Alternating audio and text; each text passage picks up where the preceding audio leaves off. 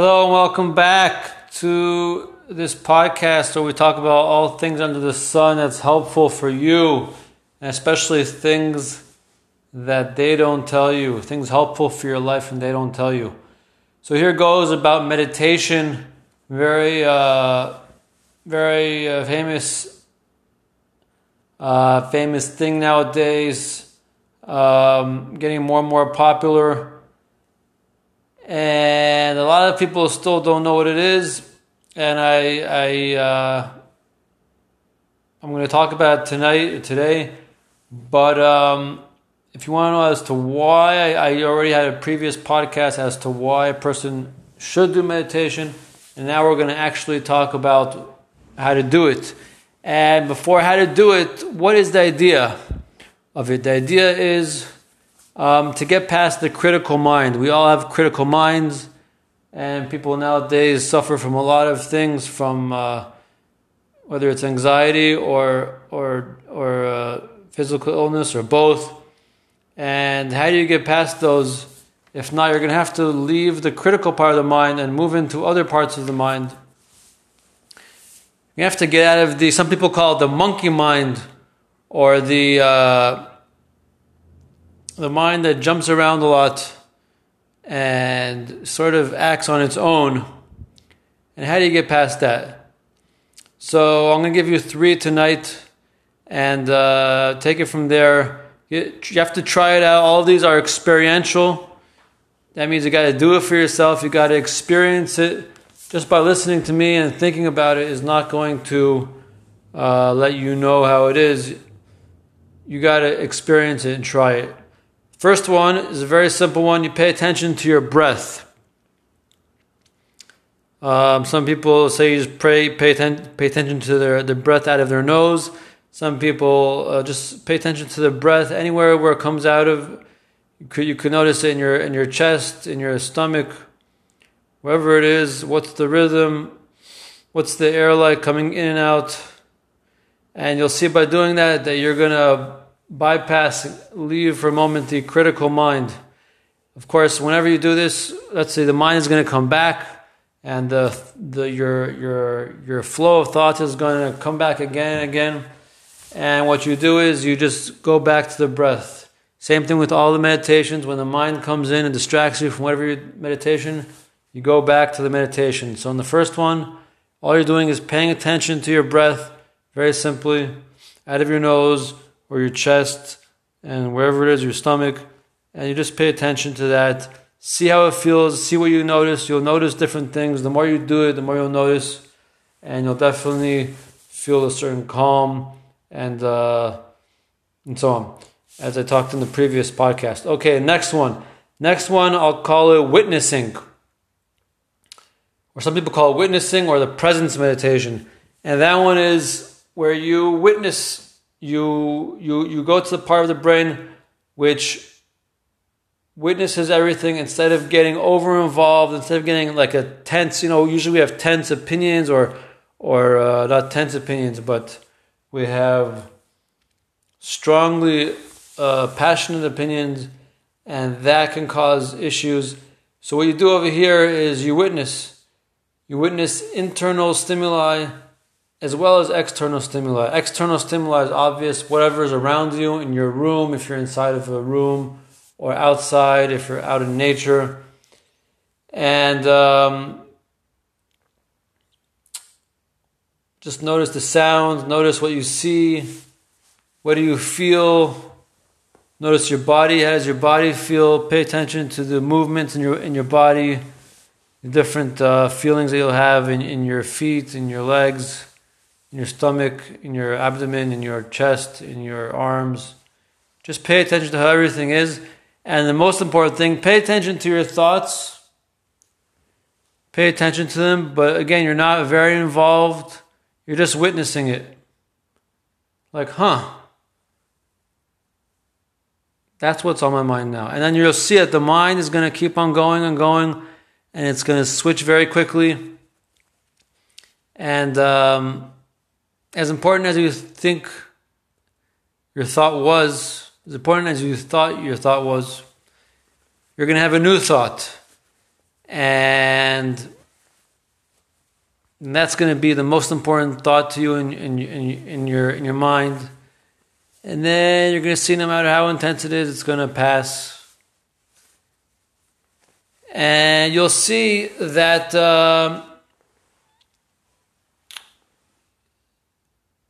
that the importance of your thoughts sort of sinks, and you're going to have a lot more calm, as well as you'll be judging people less. You'll have a lot more judgments. A lot more judgments.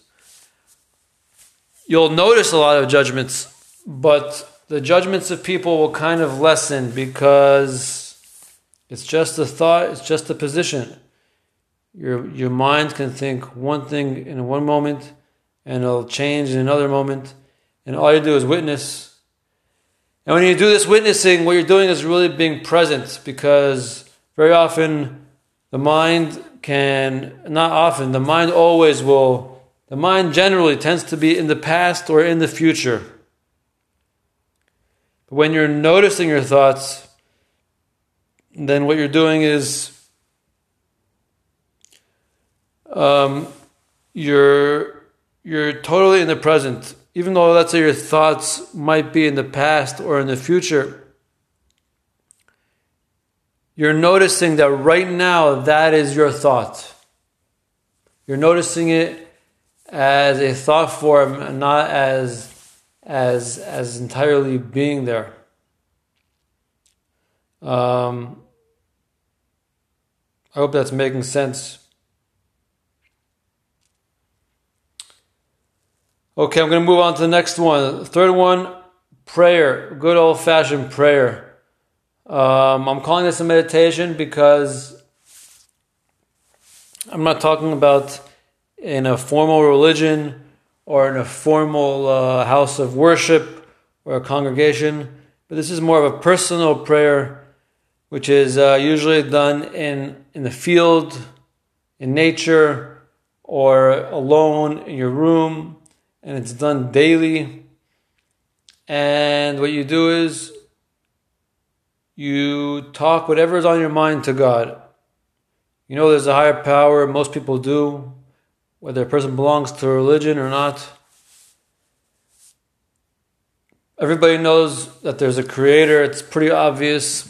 And so what you do is you know that that's a fact. And you don't have to be answered in your time as quickly as you would like it to be. Because that's the question going to be, well, if I pray, when am I answered? What if I'm not answered today? And very often people are not answered the same day they talk or pray. And so for that, you have to have a certain trust that the Creator who created the sky and the earth and all of history and all of the future and the present, He knows the best time to answer the prayers. And so what you do is you go secluded, so you're in a meditative state, and you let your mind flow. Whatever's on your mind, you talk to God without any filter, without worrying, is this correct, is this not correct? Should I be saying this or should I not be saying this? Maybe, how could I talk to God? I'm a sinner. There's going to be all kinds of thoughts that are going to come up. And what you do is, let's say you have a thought, you say, of how could I talk to God if I'm a sinner? You say, God, I want to talk to you. But there's a thought in my mind which comes to me and tells me that I'm a sinner and that I can't talk to you. And who am I to talk to you? And help me deal with that. With your mercy, with your kindness, help me deal with that. And you make a prayer out of whatever the problem is. Or let's say you come to pray and you say, and you're in your mind you're thinking, I don't really know what to say. Then you make a prayer out of that and you say, God, I want to pray to you today. I want to connect with you today. But I don't really know what to say. Help me pray.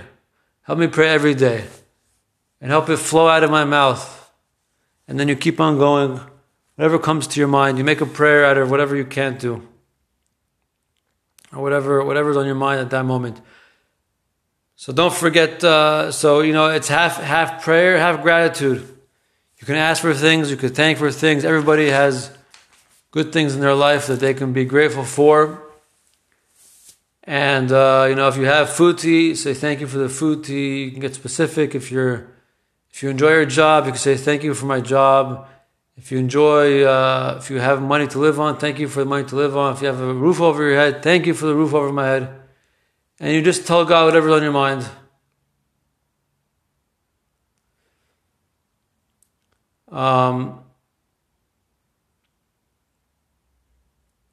I've been doing this one for around 15 years, and this is the one that I do daily, no matter what. And I do it for around an hour a day. Although most people cannot do an hour a day. In the beginning, you start off with whatever you can do. Let's say it's 5 minutes or 10 minutes or 20 minutes. Whatever you can do, but let it be daily. And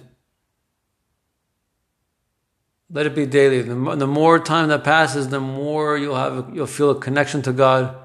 You'll notice God. God won't be an idea.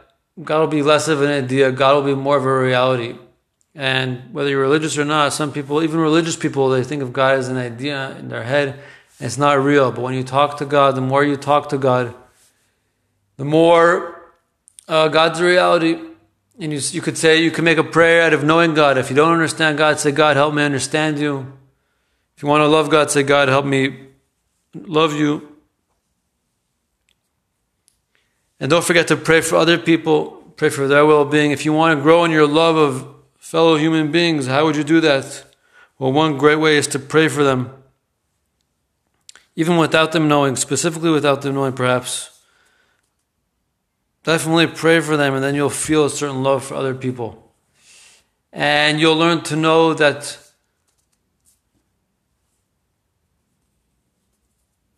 God is the one who gives power, basically. Whatever happens in your life, whether you can do things well, whether you can't do things well, whether you're a man with stature and power, or whether you're a regular man who's just living, it's all from God. You thank God for what you have, and you ask Him for what you don't have. And I hope these help, and I hope to be expanding on this in the future. God bless everybody who listens to this podcast, and please send me questions. If there's a topic that you want me to talk about, or if you have a question on whatever I talked about, please send it in. Thanks a lot.